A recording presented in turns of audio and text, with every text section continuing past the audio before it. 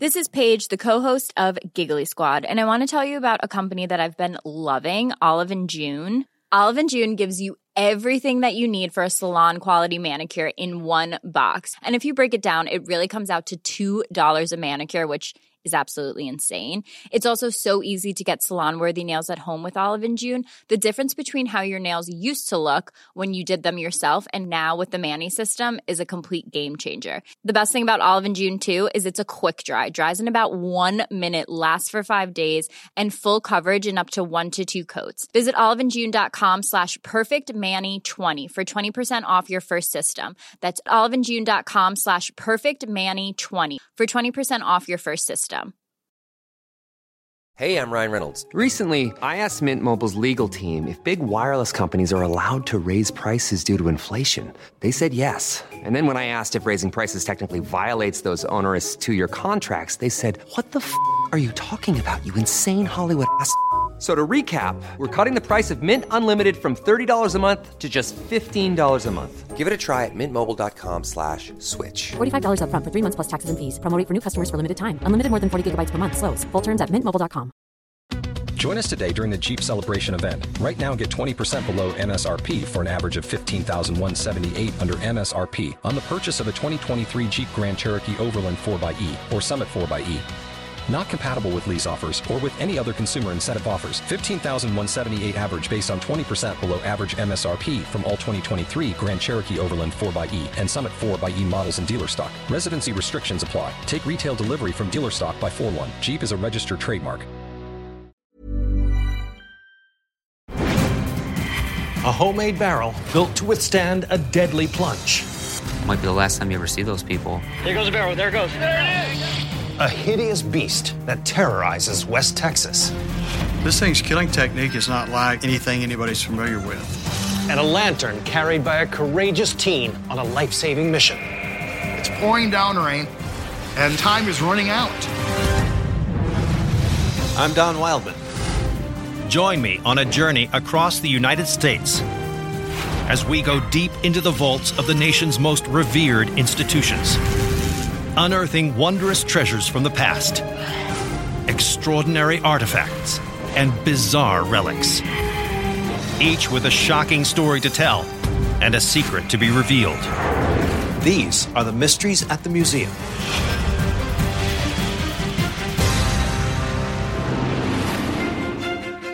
Amid the farmlands of rural Iowa sits the quiet community of Boone. Once the railroad center of the Hawkeye State, today the town is home to the Boone County Historical Center. Here, among the taxidermied animals and military regalia, lies one treasured item that pays homage to one of the town's most celebrated residents. It's about 24 inches in height, probably about 4 to 5 inches in width. It's made of metal and glass. To County Historical Society Director Charles Irwin, this humble 19th century lantern boasts a distinguished past. It would be something that would be very easily overlooked if people did not know a story attached to it. Then all of a sudden, this object takes on a life of its own. This gaslight tells an unlikely tale of self-sacrifice and courage in the face of great adversity. So who wielded this lantern? And what death-defying act of heroism did they perform? 1881, Boone, Iowa. 15-year-old Kate Shelley is living on a hillside farm overlooking the Honey Creek Railroad Bridge. On the evening of July 6th, Kate watches the sky above her home darken as a vicious storm settles in. Kate Shelley anxiously watched as Honey Creek slowly kept rising and rising and rising and eventually became a raging torrent. The daughter of a deceased railroad worker, Kate knows the turbulent waters could wreak havoc on the local railroad bridges. These bridges had a tendency to wash out during times of floods and heavy rains. Shortly after 11 p.m., Kate suddenly hears a deafening crash that pierces the night. Fearing for the worst, the teen grabs her father's railroad lantern, now housed at the Boone County Historical Center, and rushes to Honey Creek to investigate. She sees that the Honey Creek Bridge has collapsed. Kate realizes the fallen bridge could result in catastrophe. Kate knew the railroad train schedule by heart, so she knew at midnight there'd be a passenger train coming. It's known as the Midnight Express. And if it isn't stopped, the train will plunge into the raging waters and countless lives will be lost. Kate decides that she must warn the nearest station, nearly 2 miles up the tracks in neighboring Montgona. As the lantern guides her way through the stormy night, a half a mile from home, Kate is confronted with a formidable obstacle: the 600-foot-long Des Moines River Bridge. There was no planks to walk on. It just had the rails and the ties. Kate realizes the only way to make her way across in the driving wind and rain is to crawl. The bridge is swaying back and forth because of all the water pushing on it. It's pouring down rain. She's wearing a full-length dress, and time is running out. Kate clutches the lantern as she pulls herself along the treacherous tracks. But then, disaster strikes. The wind picks up, and the lantern blows out. Now the heroic teen must traverse the bridge in complete darkness. As distant lightning illuminates the sky, she slowly inches her way forward. She is continually being gouged by the spikes. Her dress is tearing up. In spite of all of this, Kate Shelley still continues on. Finally, in the distance, Kate spots the Montgona station and realizes she's just feet from the bridge's end. The exhausted teen races to deliver the news. Kate Shelley comes bursting in. She says the bridge over Honey Creek is out, and then she collapses. The station agent recognizes Kate as the daughter of a well-known railroad man and instantly leaps into action. Before the telegraph lines get washed out, that the railroad were able to send out one last telegraph message to tell them that the bridge over Honey Creek had been destroyed and all trains must be stopped. The Midnight Express and the lives of as many as 150 passengers on board are saved. In the aftermath of the storm, the town of Boone learns of Kate's bravery, and she is proclaimed a hero. And nearly 20 years later, in 1900, as a new route is forged across the Midwest, the city erects the Kate Shelley Bridge in honor of her courageous mission. Today, the lantern that helped guide her way that July night in 1881 remains here at the Boone County Historical Center to remind visitors of the undaunted will of a young girl who risked her own life to prevent a tragedy.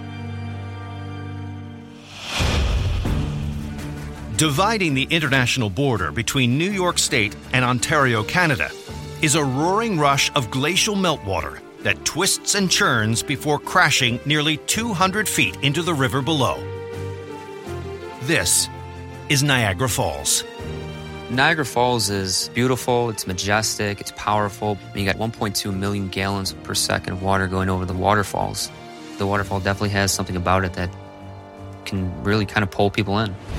And at the nearby Daredevil Museum, visitors can marvel at the modern machines and homemade contraptions used by a handful of madcap thrill-seekers to take the plunge over the fall's edge. But as Director of Public Relations, Galen Bailey can attest, one 12-foot-long cylinder holds a special distinction among this motley fleet of unlikely vessels. It's a capsule made of foam with a fiberglass mesh coating to it. And inside of it has a steel inner part with air tanks. It looks like a sea monster took a bite out of it. So who challenged the falls in this ravaged apparatus? And did they survive? 1989, Fort Lauderdale, Florida. 27-year-old adrenaline junkie Steve Trotter begins planning an unprecedented stunt that he hopes will cement his legacy in Niagara Falls barreling history. He wanted to be the first to be going over with a female companion. Since the first dive was taken in 1901, No co-ed duo has braved this formidable wall of water, and for good reason. Niagara Falls can really do some damage to a human body. People have landed on rocks and been killed. Sometimes their body comes out in pieces, and sometimes it never comes out. But enduring an over 17-story plunge at 68 miles per hour isn't the only thing prospective daredevils need to worry about. You can survive the drop over the falls, but you can become stuck behind the waterfall, run out of oxygen, and basically suffocate. But even those who survive don't walk away scot-free. Stunts have been outlawed on Niagara Falls since 1960. You can get arrested, and it's an expensive fine, too. Trotter, however, is determined to secure his place in the record books and thinks he knows exactly how to do it. That year, he begins construction on an ambitious homemade barrel. Using the steel frames of 2 household water heaters, he welds together a durable shell, big enough to accommodate 2 people.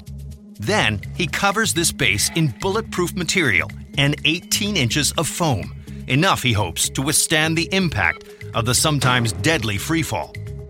Inside, Trotter attaches 2 5-point safety harnesses and installs 4 oxygen tanks, capable of providing air for just over an hour.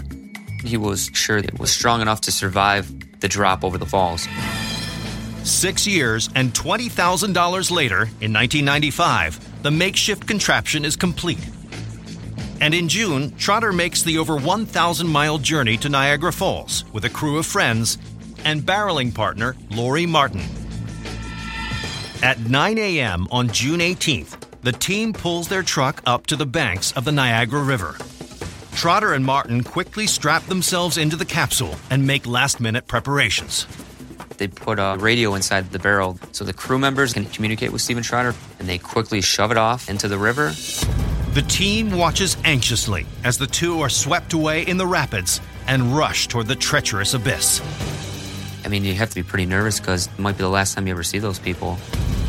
Seconds later, onlookers watch in awe as the homemade vessel drops over the fall's edge. There goes the barrel. There it goes. There it is. There it goes. There it goes. It's that. Trotter's barrel lands at the base of the falls, and it looks to be intact.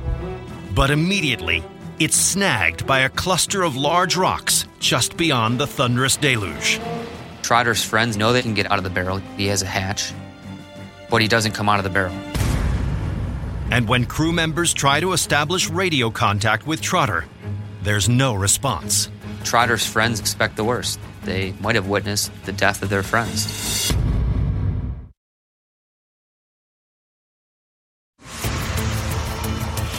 It's June 18th, 1995. At the base of Niagara Falls, a homemade barrel is lodged in a cluster of rocks. Inside are 33-year-old Steve Trotter and his friend Lori Martin. The 2 have attempted to become the first male-female duo to survive the more than 170-foot drop over the falls. But are they alive? As the powerful spray pummels the capsule, a rescue squad arrives on the scene. Racing against the clock, the team works frantically to reach the stranded barrel, aware that Steve Trotter and Lori Martin are equipped with only 1 hour and 20 minutes of oxygen. They have to get the ropes in position, and then they're basically 10 feet from the edge of the waterfall trying to get to this barrel.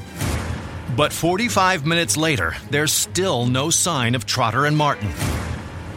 Worse still, the duo's oxygen supply is running dangerously low. If they did survive the fall, they could be on their last breaths. They don't have any air left. And just when it seems all hope is lost, the rescue workers finally reach the barrel and prepare to pop the escape hatch. You kind of expect the worst, that they didn't make it, and they're dead. Carefully, the men remove the lid. They open it up, and they find Steven Trotter and Lori Martin alive. Steve Trotter and Lori Martin are the first male-female twosome to conquer Niagara Falls in a barrel. But as they are whisked away to the hospital, the question remains, why weren't they able to free themselves from the capsule? The barrel was being hit with water from the falls. So inside the barrel, Trotter thinks that they're stuck behind the falls. If you're stuck behind the falls and you were to open up your barrel, the waterfall will it'll crush you. The thing's going to fill with water. You're going to drown. And you'd be killed almost immediately. Unfortunately, Trotter and Martin had no way of knowing they were actually free to escape. A radio that they had actually had bounced around, knocking the batteries out, and they couldn't find the batteries, so they couldn't communicate to anybody and ask, are we outside of the falls? In the wake of this extraordinary stunt, police press charges to send an unequivocal message to potential copycats. Both Trotter and Martin receive a jail sentence and are fined several $1,000s each. And on June 27th, their battered barrel is salvaged from the river by a crane and put on display at the Daredevil Museum. And here it remains, a testament to the duo that risked it all, despite the consequences, to snare an historic first and live to tell about it. Situated on the shores of Lake Michigan is the town of Hammond, Indiana, home to one of the Hoosier State's grisliest institutions, the John Dillinger Museum. Here, over 500 rare artifacts document the life and exploits of one of America's most notorious Depression-era gangsters. We've got everything you could possibly want to see about John Dillinger. We have a 1933 Essex Terraplane Straight 8, which was his favorite car to steal, and some great photo documentation of Dillinger in all of his prime. But according to South Shore Visitors Authority President Spiros Batistatos, one small hand-carved object in this vast collection tells of the infamous criminal's most extraordinary stunt. It is roughly 6 to 7 ounces. It's made of wood. Someone might look at it and think it is a child's toy, but what you're looking at is a pretty significant part of gangster history. So what is this tiny whittled object? And what role did it play in a daring scheme perpetrated by America's original public enemy number one? It's 1933. The United States is mired in the depths of the Great Depression. With millions out of work, some desperate citizens turn to crime for financial reward, ushering in a new era of outlaw heroes. And perhaps none of these gangsters is more glamorized than 30-year-old bank robber John Dillinger. John Dillinger enjoyed the role of being Robin Hood. There are stories of him giving little kids in the street gold pieces, but history tells us that he was a hardened criminal. By 1934, Dillinger's growing rap sheet includes 8 bank heists that have netted him over $100,000. But the prolific bandit's crime spree is about to come to an abrupt end. On January 25th, 10 days after allegedly shooting a police officer during an Indiana bank robbery, Dillinger is arrested while hiding out in Tucson, Arizona. Dillinger's extradited to Indiana to stand trial for that murder. The elusive gangster is locked up in Crown Point Jail, where, awaiting trial, he contemplates his impending fate. John Dillinger was facing the death sentence. The prosecution was ready. They had a very strong case. For Dillinger, there's only one option. He needed to break out of jail. But there's a problem. Crown Point Jail is secured by dozens of heavily armed guards, all keeping a keen eye on the institution's high-profile inmate. Crown Point Jail was supposedly escape-proof, so breaking out was going to require some help. So Dillinger obtains the services of a notoriously crooked Chicago attorney named Louis Paquette. Louis Paquette had access to a vast underworld of gangsters and criminals to help him in anything that he wanted to accomplish. On February 19th, just 3 weeks before the trial, Dillinger meets with his lawyer and lays out a plan. His idea is to have a gun smuggled into the prison so that he can take a hostage and effect an escape.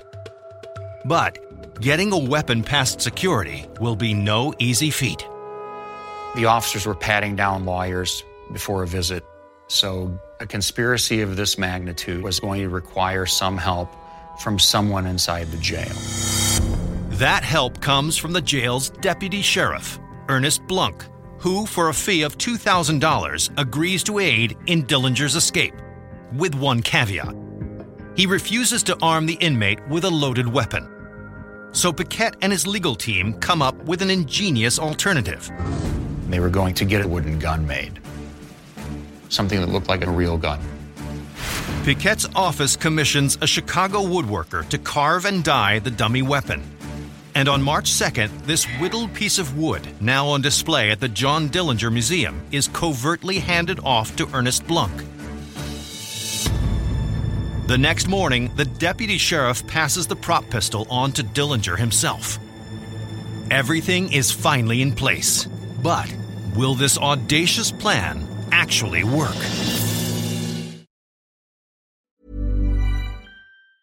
Ryan Reynolds here from Mint Mobile. With the price of just about everything going up during inflation, we thought we'd bring our prices down.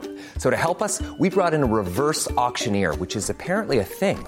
Mint Mobile Unlimited Premium Wireless. How to get 30, 30, bit to get 30, bit to get 20, 20, 20, bit to get 20, 20, bit to get 15, 15, 15, 15, just $15 a month? Sold! Give it a try at mintmobile.com/switch. $45 up front for 3 months plus taxes and fees. Promo rate for new customers for limited time. Unlimited more than 40 gigabytes per month. Slows full terms at mintmobile.com. Hey, I'm Ryan Reynolds. Recently, I asked Mint Mobile's legal team if big wireless companies are allowed to raise prices due to inflation. They said yes. And then when I asked if raising prices technically violates those onerous 2-year contracts, they said, "What the f*** are you talking about, you insane Hollywood ass?" So to recap, we're cutting the price of Mint Unlimited from $30 a month to just $15 a month. Give it a try at mintmobile.com/switch. $45 up front for 3 months plus taxes and fees. Promo rate for new customers for limited time. Unlimited more than 40 gigabytes per month. Slows full terms at mintmobile.com.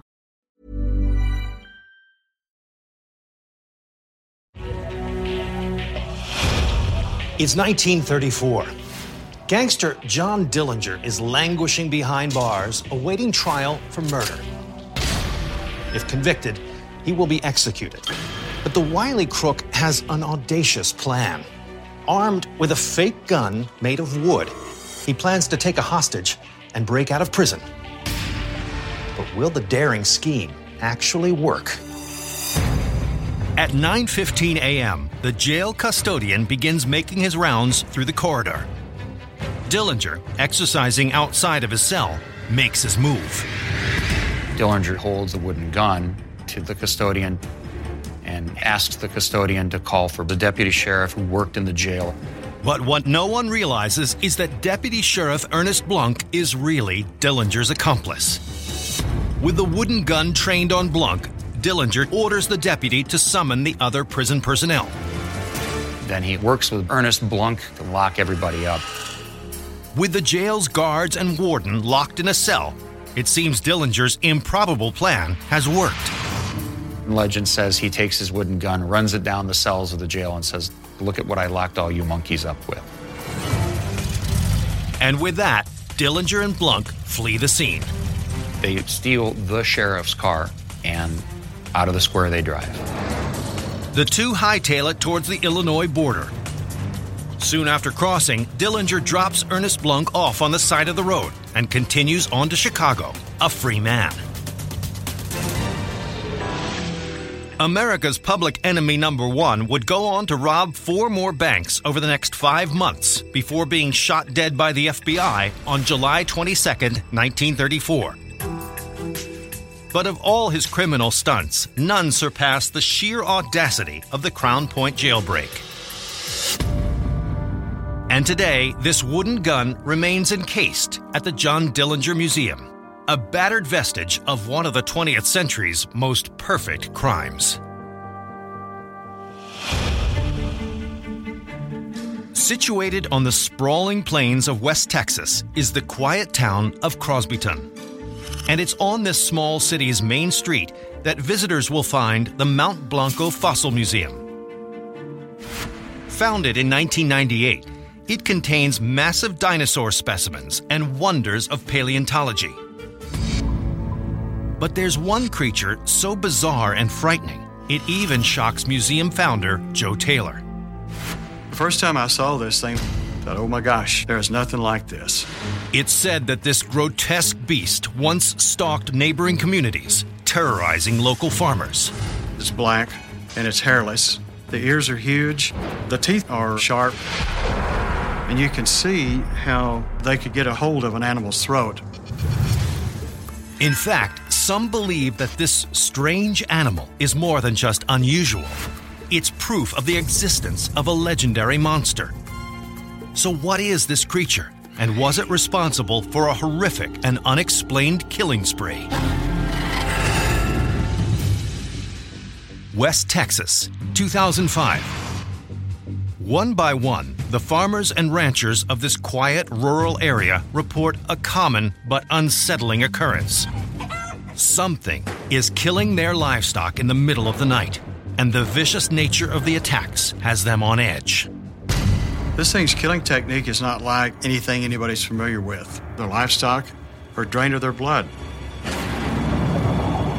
Hoping to stop whatever is behind these brutal attacks, concerned citizens start armed patrols. Is it a coyote? Is it a dog? Is it a wolf? Nobody knows what's really going on. But they do know that there's some weird creature out there. Because of the unique way it kills its prey, frightened citizens think that it's an unclassified, and some say vampire-like beast called the chupacabra. Tales of the chupacabra, Spanish for goat sucker, were first reported in 1995 in Puerto Rico and Mexico. It's said to have earned its name from killing herds of goats, chickens, and cows. It has never been captured. And now some are convinced that it's moved north to Texas to continue its killing spree. August 8th, 2008. Deputy Sheriff Brandon Riedel is on routine patrol on the outskirts of DeWitt County. He sees something ahead of him, very unusual. He's going, what in the heck is that? Riedel quickly turns on his dashboard camera. But before long, this strange animal darts off into the brush. But this short video fuels further speculation that this monster is more than just a myth. The next summer in Blanco, Texas, a farmer named Lynn Butler hears chickens being attacked in the middle of the night. He goes outside, but before he can even see what is responsible, the creature disappears. Determined to prevent his chickens from being killed, he baits the area around the coop with a deadly poison. He comes in the next day and hears this strange creature laying on the floor, and he thought, what the heck is that? Mystified, Butler delivers the corpse to a local taxidermist in hopes of finding the answer. As he examines the creature, he sees that it shares characteristics with a very familiar animal, up to a certain point. He sees it's like a coyote in many similar ways, but hind legs are longer, the teeth are different. Not only that, no coyote has smooth black skin. Whatever it is, it's not like something you've seen before. So, is this bizarre-looking creature the chupacabra?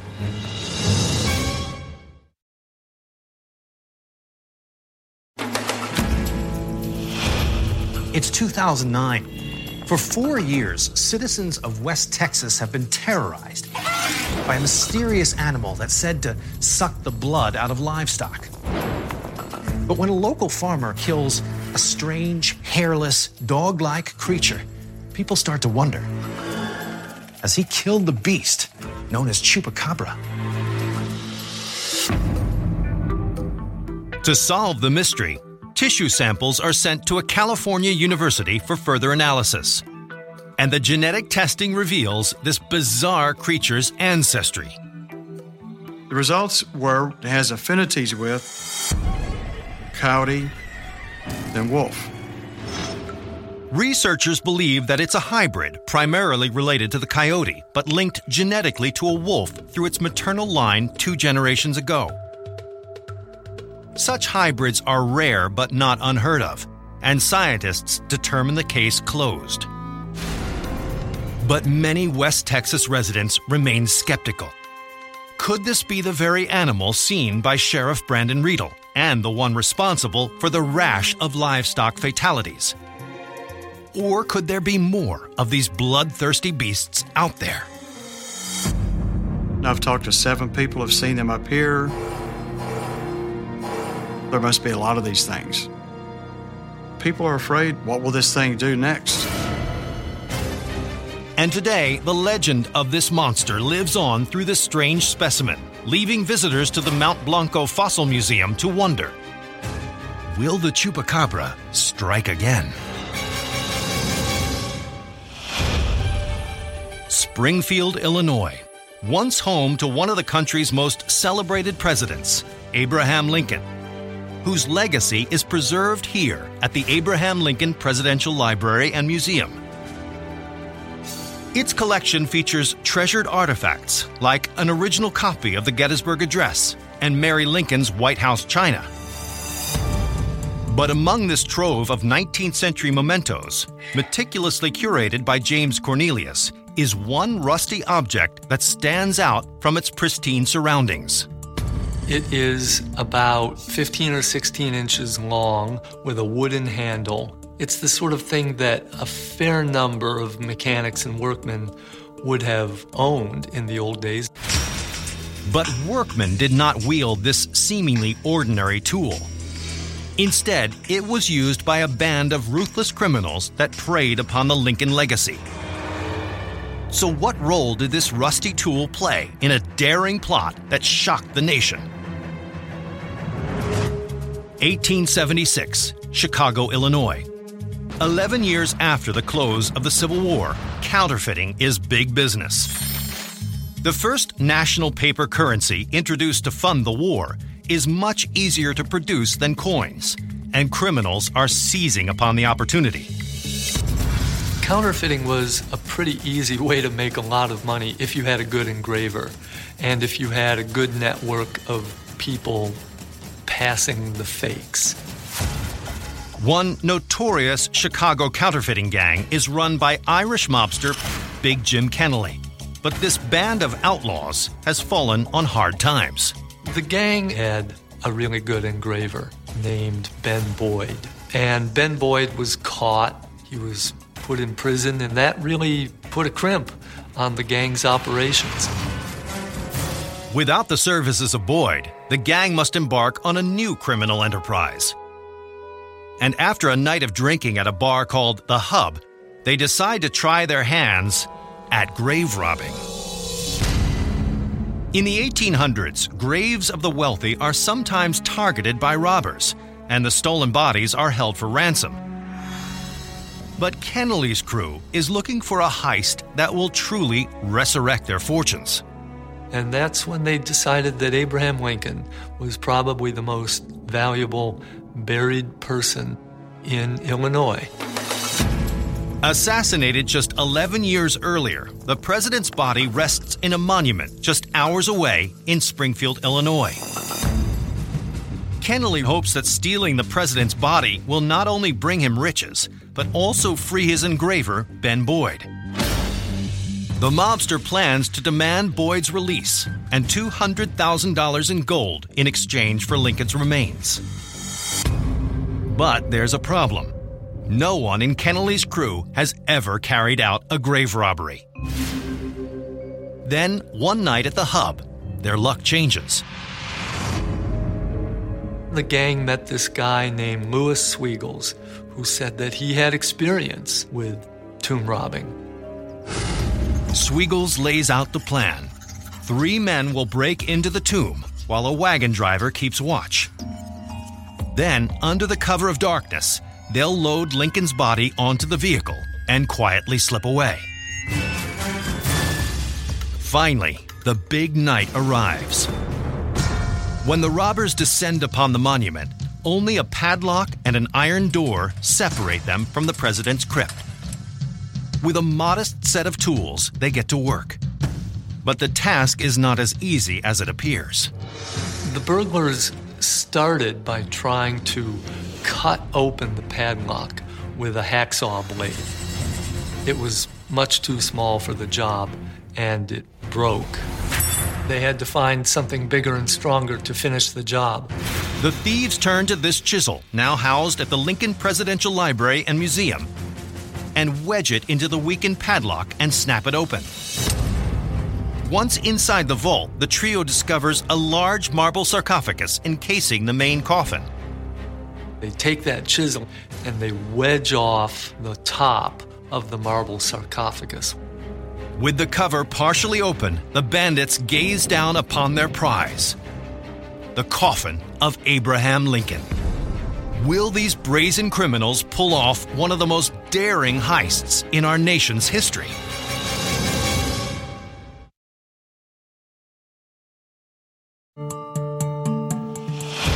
In November 1876, a band of Chicago criminals breaks into the tomb of Abraham Lincoln. They plan to ransom the president's remains in exchange for an imprisoned convict and thousands of dollars in gold. But will they succeed in stealing the coffin of the 16th president? As the bandits attempt to lift the coffin, they encounter their greatest challenge yet. They realize this thing weighs a ton. So they send Sweegles out to go get the guy with the wagon, tell him to come inside and lend a fourth hand. Sweegles disappears into the dark to find the driver. And suddenly, the night silence is pierced by a gunshot. They don't know what's happened to Sweegles, but they're not going to wait around and find out. They immediately drop their tools and flee the scene, making their way back to Chicago. Unsure of the fate of their accomplice, the thieves regroup at their hangout, the Hub. There, they are shocked by the face that greets them. Louis Sweegles is there. So he wasn't shot. He wasn't captured by the police. He's there. They think they're scot-free. But their relief is short-lived. Suddenly, the police come in and arrest everyone in the place except Louis Sweegles. What the gangsters suddenly realize is that their trusted cohort is not who he said he was. Louis Sweegles was working with the Secret Service all along. They've been tricked.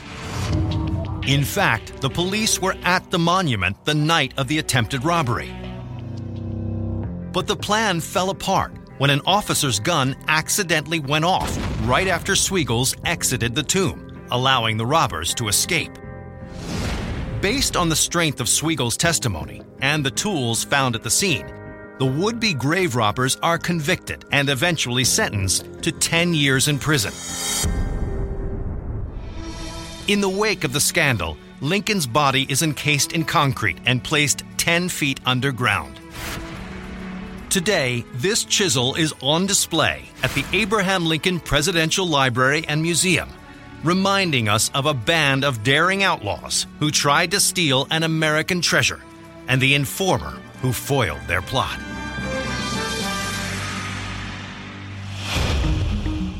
Deep in the heart of South Carolina is the old railroad city of Florence, and on a quiet street downtown is the institution dedicated to preserving its heritage, the Florence Museum. Here, crude surgical instruments, Civil War uniforms, and an early steam engine trace the over 150-year history of this Dixieland hub. But for many visitors, one curious, mangled artifact stands out from the rest. According to curator Stephen Mott, it's an eerie reminder of the day a nearby town was nearly wiped off the map. Well, it's about 6.5 inches at its longest point, and it weighs about 1.5 pounds, and it is probably the object in the museum that gets more attention than anything else. So what is this gnarled fragment? And what part did it play in a near catastrophic accident that brought terror to Main Street America? It's 1958. Political tension between the United States and the Soviet Union is reaching a boiling point. Locked in a frantic arms race, both countries are rapidly developing nuclear weapons, precariously placing the two superpowers on the brink of destruction. To prepare for the seemingly unavoidable conflict, the American military routinely conducts simulated combat drills. But one of these missions is about to go horribly wrong. On the afternoon of March 11th, a B-47 bomber takes off from Hunter Air Force Base in Savannah, Georgia, en route to England on one such training run. Along for the ride are 3 crew members and one extremely sensitive piece of cargo. The military needed to be ready in case of an actual war. And so there was a nuclear bomb on board the plane. Called the MK6, this 10-foot-long bomb weighs 7,600 pounds and is designed to house a plutonium core capable of creating utter devastation. If the bomb dropped, everything within 5 miles of the impact site would be completely destroyed. But less than an hour into the flight, while the B-47 is flying over South Carolina, a crew member notices something wrong. A flashing control panel light indicates that the nuclear bomb's locking mechanism, which ensures the device's safety during the flight, is not properly engaged. He instructed the navigator, Captain Bruce Kolka, to go and investigate the situation. Captain Kolka heads back to the aircraft's bomb bay to figure out what could be causing the malfunction. Because he wasn't too much taller than the bomb, it was very hard for him to have a line of sight anywhere to look around for where the locking mechanism might be. In an attempt to get a better look, Kolka decides to hoist himself up onto the deadly detonator. As he leaned forward onto the bomb, he pulled something to stabilize himself. It's the bomb's emergency release handle. In an instant, the massive nuke drops to the plane floor, landing squarely on top of the bomb bay doors. Seconds later, the bomb bay doors burst open and the bomb fell from the plane. It seems Captain Bruce Kolka has just dropped a nuclear bomb on South Carolina.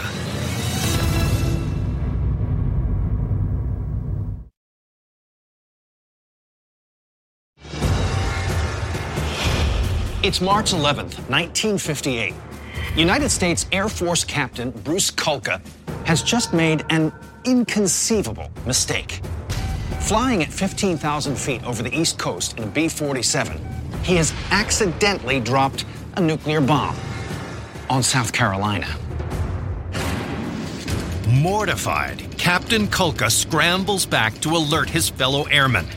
So their next step was to radio back to Hunter Air Force Base.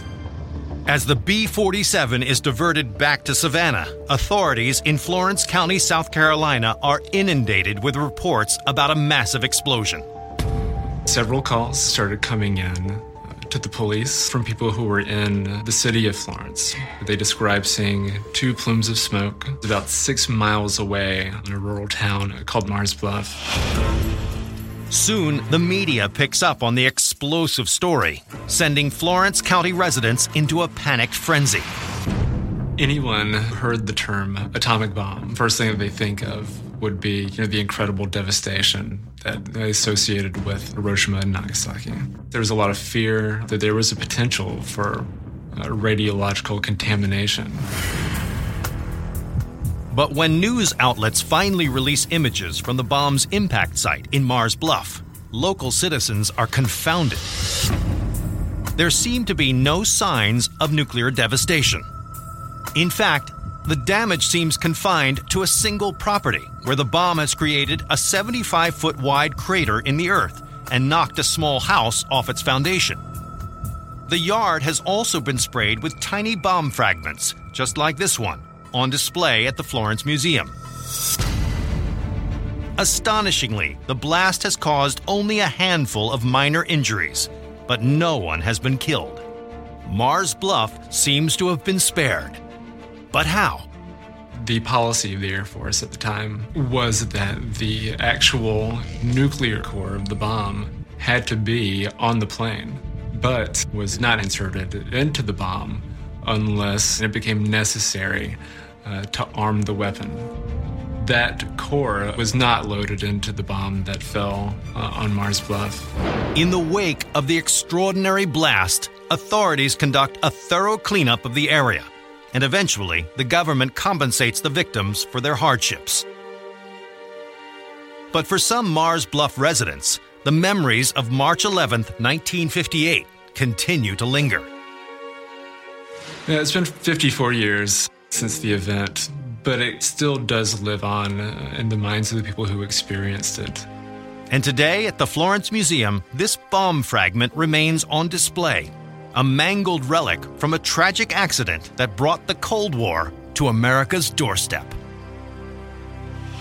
From a nuclear bomb to a nocturnal killer, an unlikely heroine, and an unlawful daredevil. I'm Don Wildman, and these are the mysteries at the museum.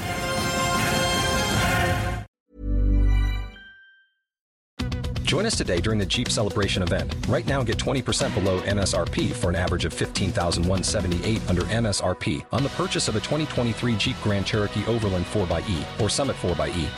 Not compatible with lease offers or with any other consumer incentive offers. $15,178 average based on 20% below average MSRP from all 2023 Grand Cherokee Overland 4xE and Summit 4xE models in dealer stock. Residency restrictions apply. Take retail delivery from dealer stock by 4/1. Jeep is a registered trademark.